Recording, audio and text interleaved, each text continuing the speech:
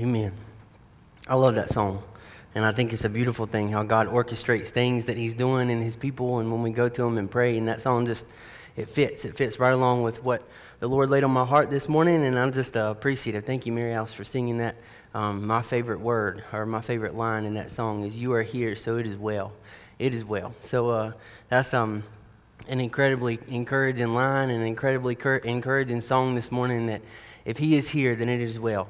Everything might not look great, but if He is here, then it is well. It's well with my soul. We can go back to that old hymn. We can go to that song, and we can draw encouragement from that our God never leaves, He never forsakes, and He gives us that promise. And it's a beautiful thing. So that bridge says, "Let faith then rise up. Oh, heart, believe." Sometimes we have to, in the psalm that we'll go to, 105 this morning, you can go ahead and turn there. It goes right along with that. Let faith rise up. Oh, heart, believe. It's almost like standing outside of your own self and saying, you will praise the Lord today because He is good. And I remember who He is, and I don't forget His benefits, and I don't forget His mighty hand and His power. So today, He is here, so it is well, and therefore we'll let faith rise up. Faith rise up in the face of doubt, in the face of questions, in the face of calamity or hard times, that we let faith rise up in ourselves. Faith in what we know about the Lord. I remember Laura Weeks. She came and she sang a special one Sunday morning, and she said something right before she sang. I don't even remember what the song was that she sang, but something that she said stuck with me, and it's been months ago since she sang that special. And she said, sometimes we have to operate on what we know rather than what we feel. And we know that. All of us know that. But the way she put it that day, it just stuck with me, and I think that is relevant over and over and over again, that we have to operate on what we know about God, about His character, and about His goodness, rather than how we feel today, or rather than the circumstances that surround us. We know who God is, and we know by the revelation of His Word that He is good. So Psalm 105 is a beautiful encouragement for us to worship the Lord for who He is and His sovereignty, but not just for who He is, but all that He has done over a vast amount of generations that have come before us. That we have this great cloud of witnesses, as Hebrews chapter 11 tells us. And so we want to continue to run our race of faith with endurance, knowing that God is who He says He is, and He's never failed yet. But circumstances in life can cause us to question what we know. So we want to operate on what we know about God, and not how we feel, but sometimes circumstances can absolutely do that, can make us question what we know. We can be asking, who is God? Is He who He said that He is? How do I know that everything in my life is going to be okay? How do I know that? How do I know that God is going to be faithful to something such as Proverbs chapter 3? That is He really going to direct my paths when I submit myself to Him? All of us have these questions, and how do I know that it's not just wishful thinking that God's going to direct my paths when I submit myself to Him? How do I know that it's not just wishful thinking when I proclaim the promise that is given in Romans chapter 8, that everything that comes in and out in the ebb and flow of my life is going to work out to my good because I love Him and I'm called according to His purpose? How do I know, again, that that's not just wishful thinking? How do I know that I'm going to be forgiven of my trespasses when I fail and when I falter in my sins? And how do I know that I'm going to be able to be restored to a right relationship with God in peace and joy that comes only from Him? How do I know that I can continue to do that after major mistakes in my life? So how do I know that I can rise out of the ashes of something like tragedy or real difficulty where I say, God, where were you in that? Because I don't see it and I don't understand. How do I know that after a tragedy and after being in the pit of depression, how do I know that God is able and that He will restore to the abundant life that the Bible says that Jesus came to give us, life and life more abundantly? How do I know these things about God? So this morning we're going to talk about the big picture. That's what I've chosen to label this, is God. When you look through the Old Testament and even in the New, you see this big picture that God is painting in the middle of circumstance and in the middle of His chosen people's lives. And so a fact that we don't catch a lot is just how long of a time span that we're dealing with when we read about somebody in the Old Testament. We go from one season of their lives in just a few seconds from one chapter to another, but we don't remember that, a lot of times those events that we're reading about came with real hardship, where they could have absolutely questioned God, who are you right now? Where are you? And you can think of many Old Testament stories to put in that blank. I'm thinking just off the top of my head, like Daniel being thrown in the lion's den. You know, we read easily from one verse to the next how Daniel was put in the lion's den for loving the Lord and just for serving him. But then, you know, in just a couple verses, in a few seconds, we get to the place where we read and we understand that God delivered him out of that lion's den overnight. But that was not so for Daniel, and it's not so for us. It's not just a few seconds and our problems are over and we see the redemptive hand of the Lord in our lives just so easily. So this big picture idea that God is painting, where he does work everything for our good. How do I know that he's going to do that? Simply put, he's been faithful for all of time. Before I ever even arrived here and before I got here, he knew every day of my life, written in his book as evidenced in Psalms, and nothing is taken him by surprise. So if God has been faithful for eternity thus far, he's going to still be faithful for the rest of eternity and in my present life right now where I stand. This big picture idea made me think of Bob Ross. Now, some of you, it takes me back to my childhood. Some of you listening might not know who Bob Ross is, and I encourage you to look him up. And what he did is, after serving 20 years in the military, Bob Ross began to pursue a dream, and he ended up on TV, and he would give these painting tutorials on TV before YouTube was a thing.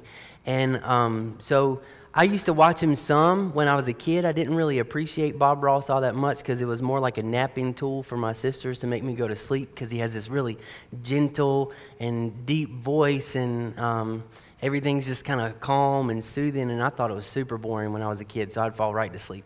And so if you've ever seen Bob Ross, then you know what I'm talking about. If not, I encourage you to go to YouTube, look it up. And I was watching something this week. Again, God just orchestrates things that he's speaking, and he solidifies things as you go along. So I was watching, it was actually a YouTube tutorial of a woman making a cake. And she was making the cake using decoration from chocolate ganache and trying to follow a Bob Ross tutorial of a canvas painting. And so as it started, he takes the brush and some blue, and she does too on the cake, and they're painting around the edges, and they're thinning it all out, and it starts to look really good. You have all these clouds at the top, and he drug that same blue around the bottom, and he's making a lake, and everything just looks really, really good. And then in that video, he takes this knife and some black paint, and he goes right into the middle of this beautiful work that he was just doing, and he makes this big, ugly black mark across just right through the middle of this canvas. And I found myself thinking, and I didn't get spiritual yet at all, I just found myself thinking, there is no way in the world he's going to take that ugly black line that he just put in the middle of that painting and make it anything beautiful. There's no way. But sure enough, give it a couple minutes, about 10, 15 minutes, and you take a step back, and there's this beautiful mountain range, and he turned some of these ugly black marks into trees that look really good, and you've got this somehow a reflection of the mountains on the water down below, and he ends up turning it into something really, really beautiful. And, you know, as I was watching that and I was thinking that, I just felt like the Lord spoke to me in that moment and reminded me what I've been studying, reminded me what I've been looking at in Psalm 105, that our God is good. And sometimes there's this big, ugly black line, and you fill in your own blank with what that is that enters your life, and you're looking at God and you're saying, God, there's no way in the world that you're going to take anything that has to do with this and make it part of a bigger picture that is beautiful. It just doesn't make sense how that could possibly happen. But we see it through Scripture. He's done it over and over and over and over again. He's proven himself faithful to his promise. He's proven himself faithful to his people. And even in the middle of calamity, even in the middle of real struggle, real disappointment, real tragedy, it's somehow he takes the good, the bad, and the ugly, mixes it all up, and he is God, and he does turn it out to the good for those who love him and are called according to his purpose. I referenced Hebrews chapter 11 already this morning, and I encourage you to go there and read that. That's the hall of faith, as it were, as we would call it. And there, the word says that we have this great cloud of witnesses, these people who have gone before us, who have proven God faithful, who say surely through their testimony and through their difficulty, their whole life has passed. And then the message at the end of the day seems to be God's never failed yet. He's never changed. He's always provided. He's always been faithful. All of these witnesses who have gone before. So what makes me think in my time of hardship that it's going to be any different in my life? You know, Hebrews chapter 11. So he says, now we have this great cloud of witnesses, and we have this journey of faith to run with endurance right before us, understanding that we have a God that can be counted on, that we can lean and trust and rely on and believe in, that he has never failed yet, and he's not about to now in my life or in your life or anybody else's. Before we get started today, I just want to point out one thing, and there's a call for us to be aware of false teaching, false doctrine.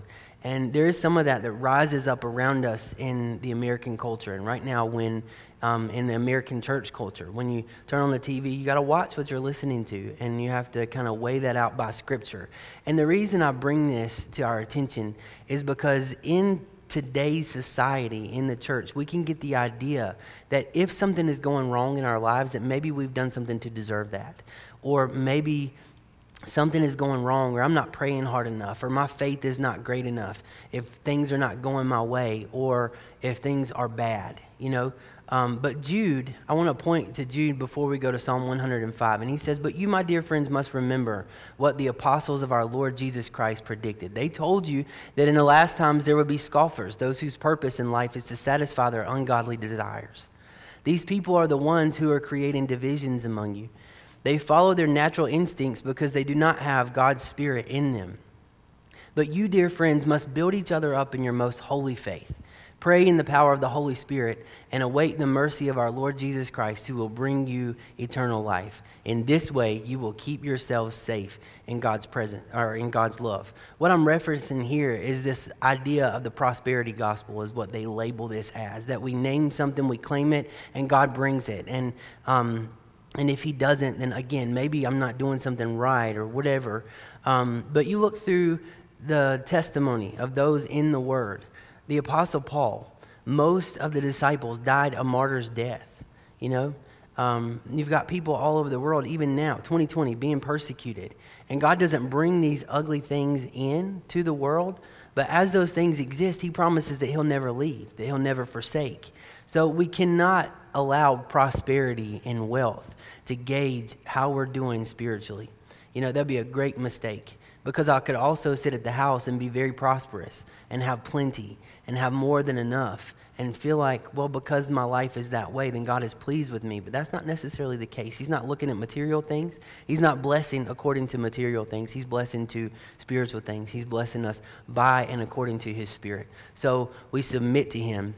And as Paul said, we learn to abase and to abound. So I just wanted to point that out, that we don't need to have this mindset that if something is going wrong, that God has failed in some way. If something is going wrong, that I'm doing something wrong in my spiritual life. So we're talking about the big picture, Psalm 105. So what Psalm 105 does is it goes back and it looks at all these stories. It looks at God's faithfulness over mostly Genesis and Exodus and those stories.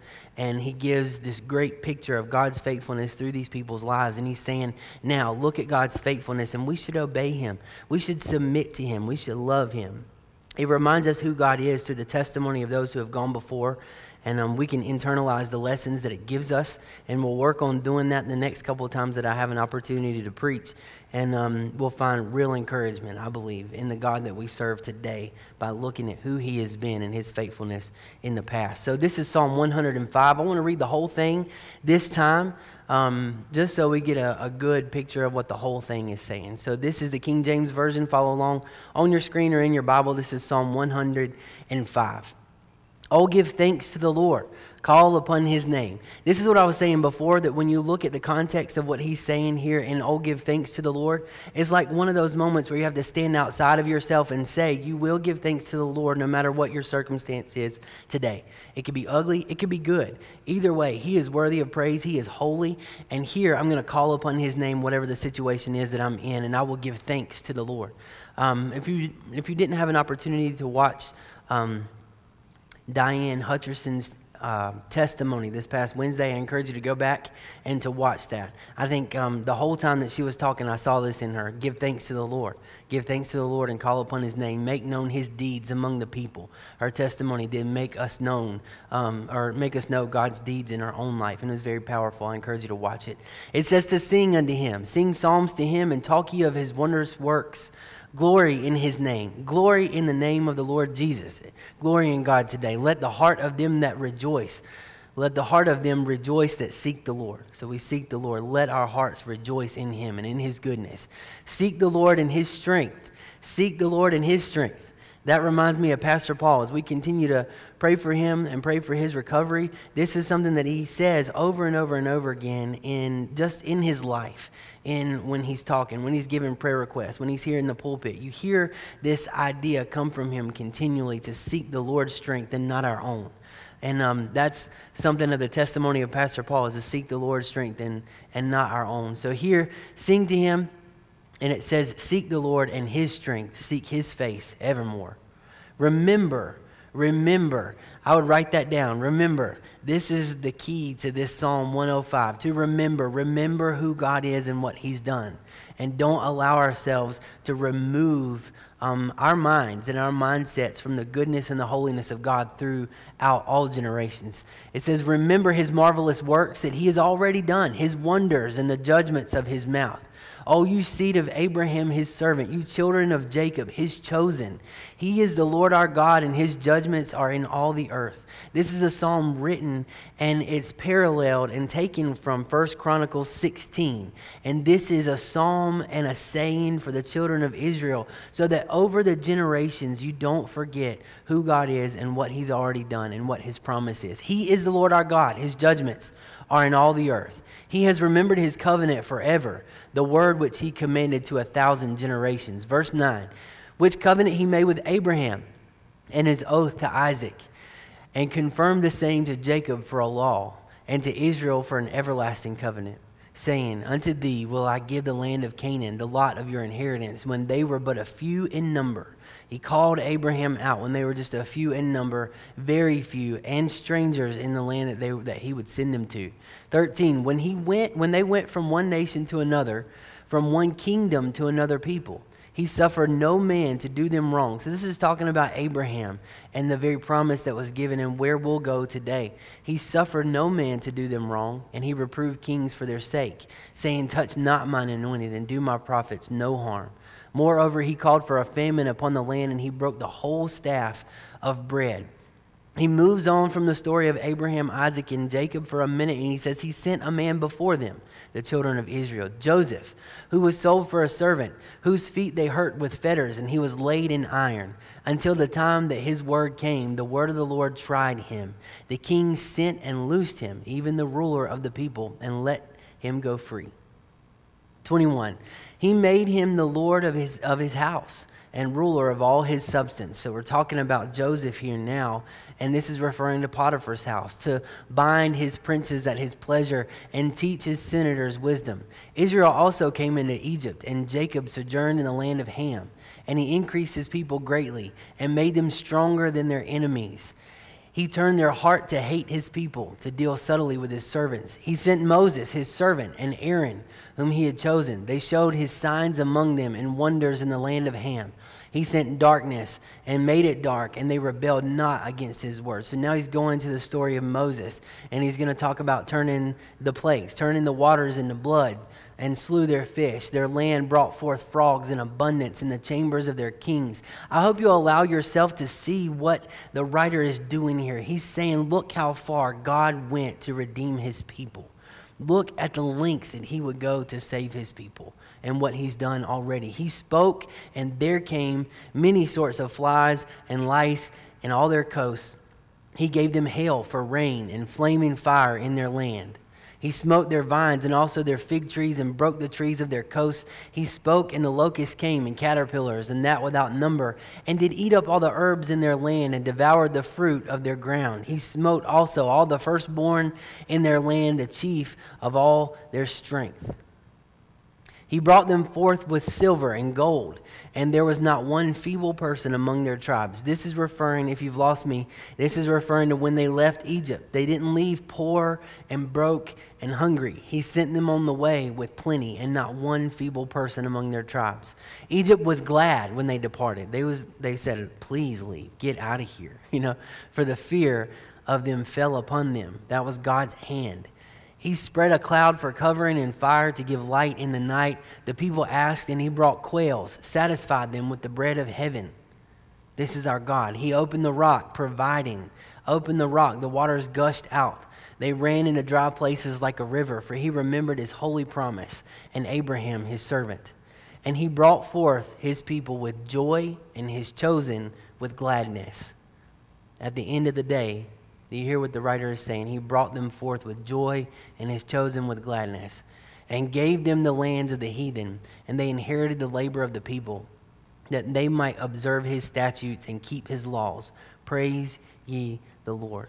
No matter the circumstance, no matter the situation, praise the Lord. Praise ye the Lord. Story by story, moment by moment in this psalm, or over the whole Old Testament if you want to this week. Story by story, encourage yourself. Encourage one another. Build each other up in your most holy faith, as Jude says. Think of your own times that God has proven himself. And we'll do something outside the box right now. If you're watching on Facebook this morning, I'm going to ask you to engage with us. Go to the chat function, and I want you to use one word, and you describe God in your own words. Who has he been in the past? Who is God to you? Use one word and just throw that in there, and I'm going to have a good time later on looking at those things. So I encourage you right now, just where you are, engage with us for a moment if you're watching by Facebook this morning, and put in one word, who is God to you? Remember a couple years ago around Easter, we put this big old black Jesus is board. That was a real encouragement. Jesus is, and we used one word to describe him. Do that this morning on Facebook. Who is God to you? The Bible Knowledge Commentary has this to say about Psalm 105 before we break any further. It says, this psalm expresses joy over God's faithfulness to his word, as should we, in redeeming his chosen people. So those who receive his benefits should remember his works and respond with obedience, respond with this great trust in our God, and respond to obey him, even in the hardest of circumstances. So the next few times, as I said, that I have the opportunity to preach, I'm going to come from Psalm 105 and then take these little stories as the writer did and break them open and really for a moment examine God's faithfulness in that particular story. So this morning is going to be Abraham. And when we go to Psalm 105 specifically, where Abraham specifically is mentioned, not at the end where God remembers the promise finally, but in the beginning, it goes from verses 4 to about 15. So I'm going to backtrack, go in a different version, and we're going to look at those verses one more time. We're going to talk specifically about Abraham this morning. So Psalm 105, number 4, it says, search for the Lord and for his strength. Continually seek him. Remember, write that down. Remember, don't forget. Remember the wonders that he has performed, his miracles, and the rulings he has given. You children of his servant Abraham, you descendants of Jacob, his chosen ones. He is the Lord our God. His justice is seen throughout the land. He always stands by his covenant. He always stands by his covenant, the commitment he made to 1,000 generations. This is the covenant he made with Abraham, and the oath that he swore to Isaac. He confirmed it to Jacob as a decree, and to the people of Israel as a never-ending covenant. I will give you the land of Canaan as your special possession. He said this when they were few in number, a tiny group of strangers in Canaan. They wandered from nation to nation, from one kingdom to another, yet he did not let anyone oppress them. He warned kings on their behalf, do not touch my chosen people, and do not hurt my prophets. Now this is the story of Abraham as given to us in Psalm 105. And again, we have to remember that as you turn the pages, I encourage you to go to Genesis this week and read the story of Abraham. It happens from chapters 11 to 25. We meet Abraham and Sarah, and you have to remember that this story that we'll talk about this morning, the story that you sit down and read from Genesis, happens over 100 years. So we're going from event to event, but we have to remember God gave a promise, and then they leave their land, they go to that land, and it's already inhabited. And God doesn't bring that promise for many generations. He promises a son, and that son, he doesn't tell Abraham right away, when that son is going to be born, and it'd be 25 years later. So Abram and Sarai, that's how we meet them. That's what their names are before God changes them. And I wish we had time to just sit down and break open the whole story of Abraham. But I'm going to recap it for us because I will get cut off at some point. So Abraham's story takes place over 100 years. Genesis chapter 11 to 25. Again, before we move on, encourage you to go to those chapters, go to those pages. It won't take you but 30 minutes to read through them and remind yourself and really think critically about God's faithfulness through Abraham's life and what the hardships may have been and how God came through with his promise. Abraham and Sarah, are 75 and 65 before we ever even meet them. We understand already that Sarah is barren. She cannot have children, and they live with their family and their extended family for their whole lives. So Abraham is about 75, Sarah's about 65 in Genesis chapter 11 when we meet them. This is the promise that was given in Genesis chapter 12, just right there, right after we meet them at 75 and 65 in the first of Genesis chapter 12, we get the promise. The Lord said to Abram, leave your native country, your relatives, and your father's family, and go to the land that I will show you. Can you imagine going home to your spouse and saying, all right, we're going to move. Well, where are we moving? I don't know. I don't know. Wherever God says. We're going to go wherever he says and do what he says. That was a great step of faith for them to do that, and we don't need to discount that. Go to the land that I will show you. I will make you into a great nation. So these are the promises that are unfolding. I'll make you a great nation. I will bless you and make you famous, and you will be a blessing to others. I will bless those who bless you, curse those who treat you with contempt, and all the families on the earth will be blessed through you. Now this means there's got to be descendants. This means there's got to be a land. And God is not saying in the promise that he gives in chapter 12 when those things are going to be fulfilled. But in our thinking, I want you to think, if God came to you and said that, the understanding, or maybe your thought would be, okay, I'm going to leave home. I'm going to go to a specific place. We're going to occupy that place now. And if I'm going to have descendants, then God's going to do something about this barrenness pretty quickly. That is not the case. So throughout the story, I went through, since we don't have enough time this morning to break open the entire story of Abraham, I went through and there were some real hardships in that story. Hardships that we can identify with, that we see, and it's hard to reconcile sometimes what we know about God and his character with what we see right in front of our face. Our reality, causes us to question what we know about God through hardship. God gave a promise. God said he was going to give a son. And so throughout this whole story, 11 to 25, they're traveling. Abraham is a man on the move. God comes to the family. They say, okay, and they move out and they leave. But then they spend the rest of their lives as foreigners in different lands. One of the lands that they stayed in, and as you read the story, they move north and they move south and they go somewhere else and they'll go somewhere else. The land that God shows Abraham is already inhabited in Canaan. It says right there plainly in the Bible that it's already inhabited by the Canaanites. That is also a hardship. You get there, that's got to be disappointing. And we can identify with that kind of disappointment. We don't always get what we want. We don't always see the healing that we ask for. We don't always, life is not a cakewalk, and we don't see God answer the prayers that we bring to him. And there might be some, the way that we think that he will, and there might be some real disappointment that we can identify with there. Can you imagine the disappointment there, maybe that could have been in Abraham's mind? When I get here, I look at the land that God said he's bringing me to, and there's all these people there. They're forced to move. One of the places that he went to was called the Negev, and it's this hill country. And you've got to think, it's not just Abraham and Sarah and a couple cows. By this point, there's a lot of people. They have herdsmen, they have cattle. Abraham is wealthy. So there's a lot of people, a lot of tents, a lot to think about and moving parts with the people that are with them. Though they're small relative to what they will be later, there's still likely lots of people here. So they're forced to move from the Negev by a famine. So God takes you from your house, you go to your wife, and you say, this is what God is saying, and by faith we're going to run out here. We're going to go do what God said do. The land is full of likely wicked people, and then I don't have enough to eat. A famine moves across the land. That could cause some real doubt, some real ugliness on the inside, some real distrust if we were to allow it to. Forced to move from the Negev and go to Egypt. Egypt in the time was a scary place. It says plainly right there in Scripture that they were not God-fearing people. They had to go there, and they ended up getting kicked out of Egypt in the middle of this famine. So they're forced to move from the Negev by a famine into Egypt. That's a hardship. again, they're forced to separate. So God is giving this blessing of growth and wealth to Abraham and his people, including his nephew Lot. So much so that the blessing becomes a burden and people start fighting because the land that they've settled on for the moment is not giving enough sustenance to supply the need for every person. So Abraham and Lot have to separate. That's a hardship that could cause us to say, God, where are you in this? War broke out in chapter 14 in the land, and Abraham, this is after they separated, Abraham and Lot, and war breaks out in the land. So, and Abraham is forced to fight for his nephew's life because Lot was captured along with his family, and everything that he had was stolen.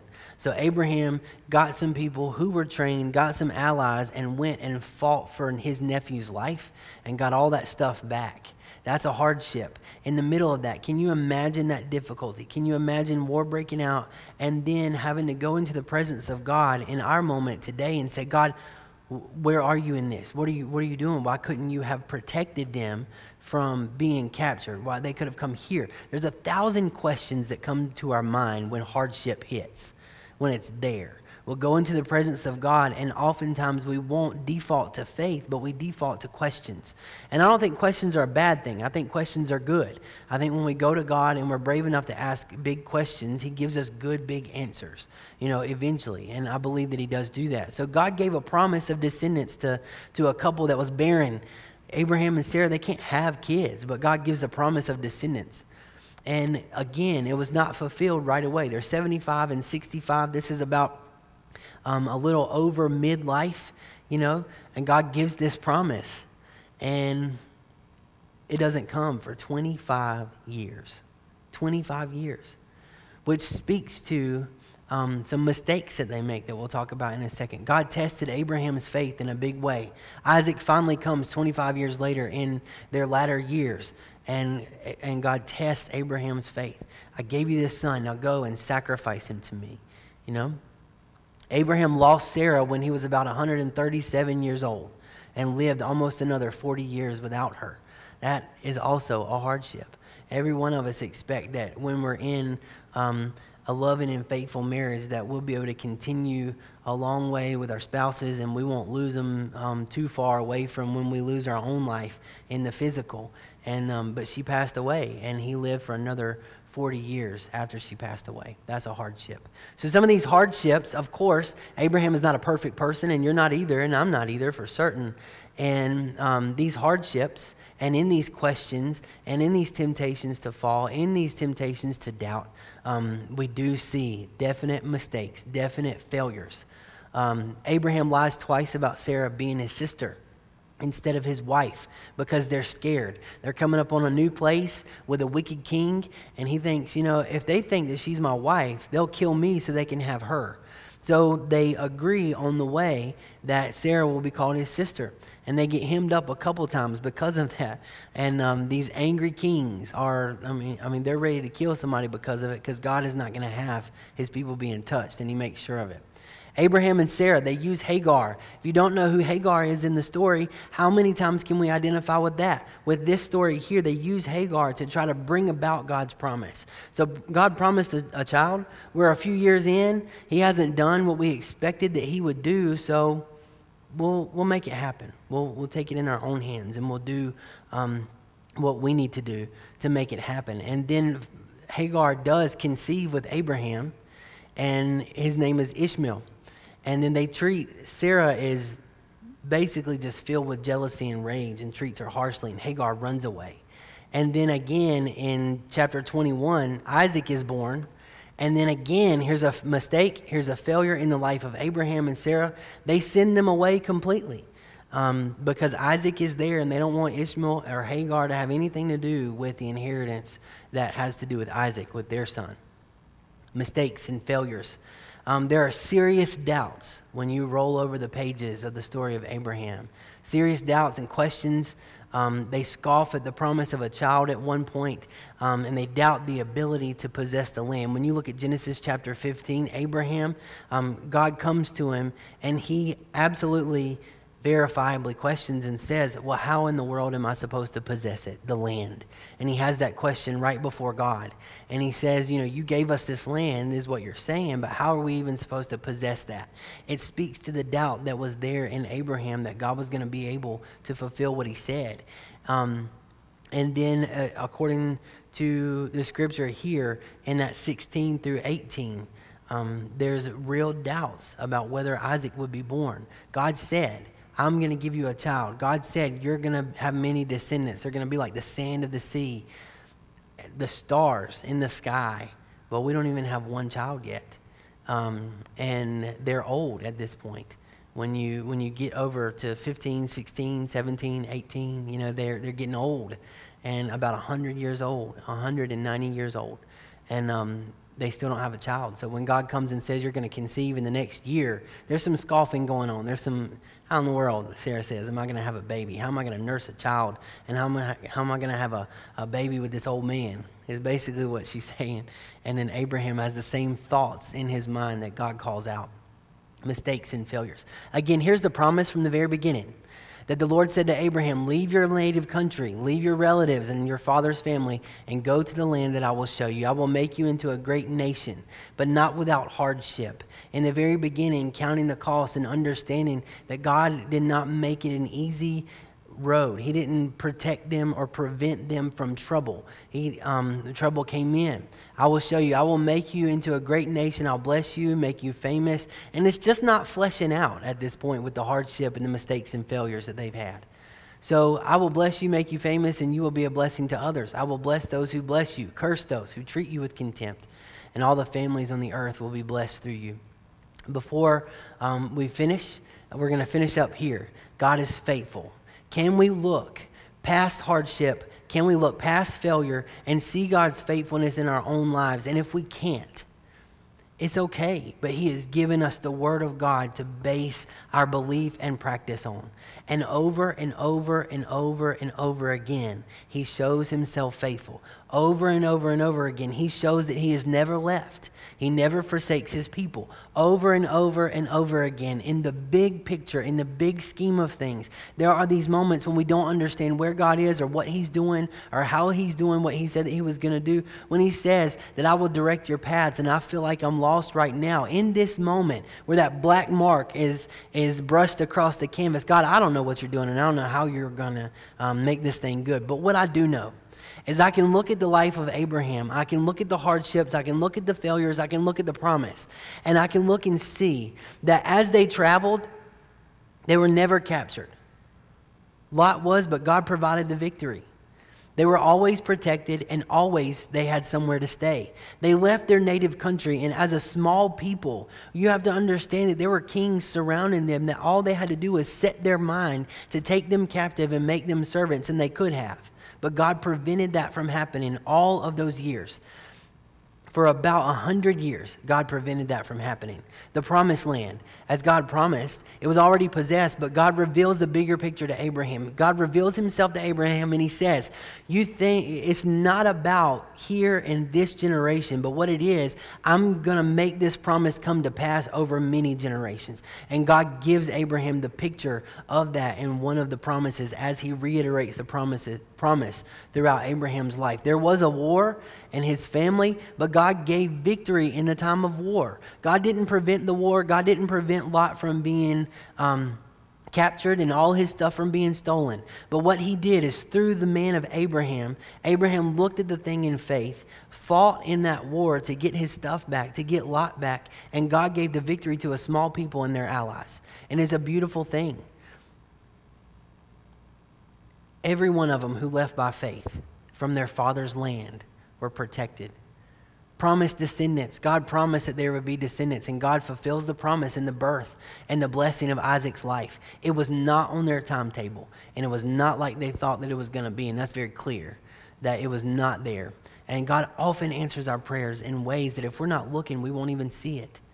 But here, he fulfills His promise in the blessing of Isaac's life and reveals Himself as Jehovah Jireh in that place. If you have not been watching Dr. Miller's Pastor Connects, right now he's doing a series on the names of God, and he just did this one this week, and I encourage you to go back and watch that. It's awesome. Jehovah Jireh, he named that place. Abraham named that place Jehovah Jireh. God revealed himself in the middle of difficulty, in the middle of a situation that made no sense at all whatsoever. He revealed himself as the God who provides. God provides a wife for Isaac before Abraham dies. He has this son as an old man, and he gets to see him married before he passes away. God provides an additional wife. He lost Sarah, but Abraham remarries, and he has many more children after Sarah's death. God provides that companionship for his latter years. In the middle of their unfaithfulness and unbelief, and we can point this back at ourselves. When have you been unfaithful? When have you operated in doubt toward God? But in the middle of that, God still protected Sarah and all of Abraham's people and their wealth from angry kings Abraham and Sarah lied to out of fear. In their own lie, in their own mess that they created, they could have been killed, they could have been captured, and God said, nope, those are my people. They were wrong for that, but those are my people. And they were protected even when they were unfaithful and they were sinful in lying. God blesses Hagar and Ishmael. This is the son that they had. Now, again, this is a relationship and a child that is born out of really disobedience and doubt. And God blesses that boy. And then when Hagar is so disappointed from being treated ugly by Sarah, and she leaves away, this is the moment in the story that God reveals himself again. Not directly to Abraham, but he reveals himself in Scripture in the middle of Abraham's story, in the middle of their unfaithfulness and doubt and unbelief as El Roi. And he says that I am the God who sees you. Hagar recognizes him as the God who sees me, that I've been seen by the one who sees me, and I've seen him. And it was at that well that God reveals himself in the middle of difficulty, in real ugliness, as the God who sees you, that never leaves, that never forsakes, and sees every moment, every hang up, every struggle that you're going through, every sin, every bit of those things. And he looks on his people with grace and mercy, and he sees us and knows us right where we are and never leaves. He reveals himself in this way. God reveals himself in the middle of doubt in Abraham's life as El Shaddai, the God Almighty, stating that nothing is too hard for him. This is the moment when Abraham sees three men, and one of them is God and a couple angels, and God is saying to Abraham, you're going to have a child in the next year. And then this is when they're scoffing at the promise, and they're doubting that God can bring about what he says that he can. And God reveals himself as El Shaddai in the middle of this doubt, in the middle of their unfaithfulness, and in the middle of their doubt toward God. He says, I am God Almighty. Then nothing is too hard for me. Genesis 25, this is the end. This is where Abraham dies and at the end of his life, and it's a beautiful picture. Genesis 25, it says, Abraham lived for 175 years. I would add, not without hardship, not as a perfect man. And he died at a ripe old age, having lived a long and satisfying life. Abraham lived for 175 years. When he was 75 years old, there's no way that he could have known how things would end up in his life. He couldn't have known the hardship that he would face. He couldn't have looked ahead and known the doubt that he would have when he obeys God and leaves his family. He couldn't have known those things. But God is at work in this bigger picture. Bob Ross is not God, but I think it's a pretty good illustration of, there's some things that might not make sense as it goes onto the canvas, as it enters my life. But we serve a God who has never failed. He's never been unfaithful. So he's worthy of our trust, worthy of our obedience today.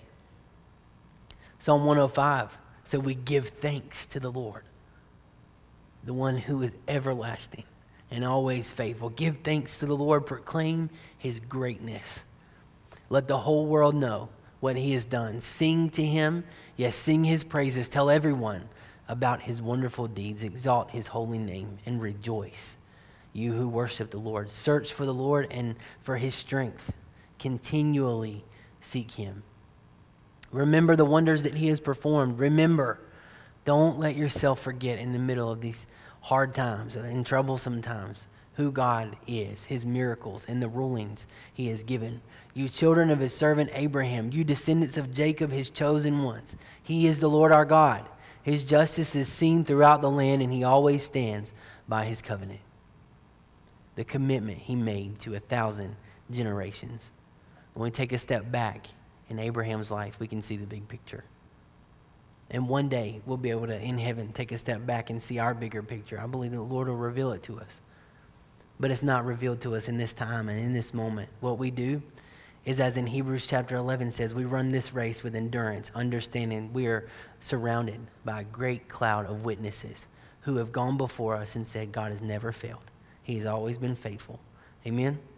If you're listening this morning and you don't know that God, you don't know Jesus, and you have a desire to be saved and you need to be saved, I encourage you, as gospelbc.org, you go find a staff member, you reach out to us, and we would love to walk you through those things and pray over your needs if you would like us to. And you reach out and allow the Lord to move in your life and accept him by faith. Let's pray together today. God, thank you so much for who you are, for your faithfulness in every generation, for your kindness in every generation, for your goodness in every generation, in every hardship that we face, that you've never left. You are here, as the song says, so it is well. As the Apostle Paul said, Lord, he said, to live is Christ and to die is gain. Lord, you are good, and your goodness knows no end. Lord, thank you for the word that you left us. Thank you for the beautiful picture of faithfulness that you paint for us in the lives of countless men and women through the Old Testament. Lord, I just pray that you would help us to default in our minds and in our practice to faith and to hold on to what it is that we know and not how we feel. Your word instructs us to walk by faith and not by sight, and we want to commit to that today. Lord, thank you again for who you are, for your goodness, for your character, for your nature. Thank you, Lord, that you are full of mercy and kindness and grace. And Lord, thank you that your throne is a place that we can enter into boldly because of you, Jesus. You provided that place that we might come and find help in a time of need. Lord, thank you for who you are. We lift you up in the mighty name of Jesus. Amen.